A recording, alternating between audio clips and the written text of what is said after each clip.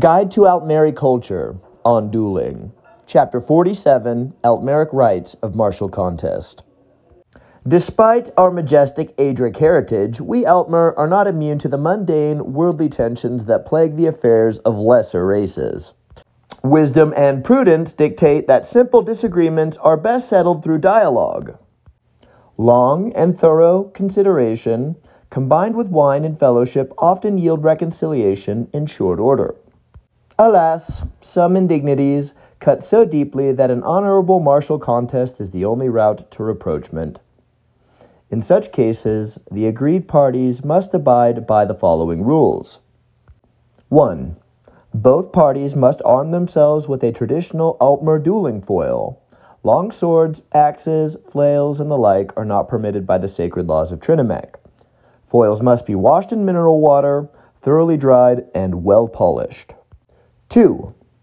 Prior to the duel, both parties must recite their adversary's full name, taking care to call upon matrilineal, patrilineal, and clan honorifics where appropriate. Duelists who stumble over or mispronounce their adversary's name must stop and recite the name in its totality twice more. 3. Duelists must ensure that a second is present for the duel. These witnesses are honor-bound to intervene should one of the aggrieved parties commit an honor infraction, such as casting dirt in their opponent's eyes, fleeing the field prior to the duel's conclusion, or using venomous words that might further inflame tensions between parties.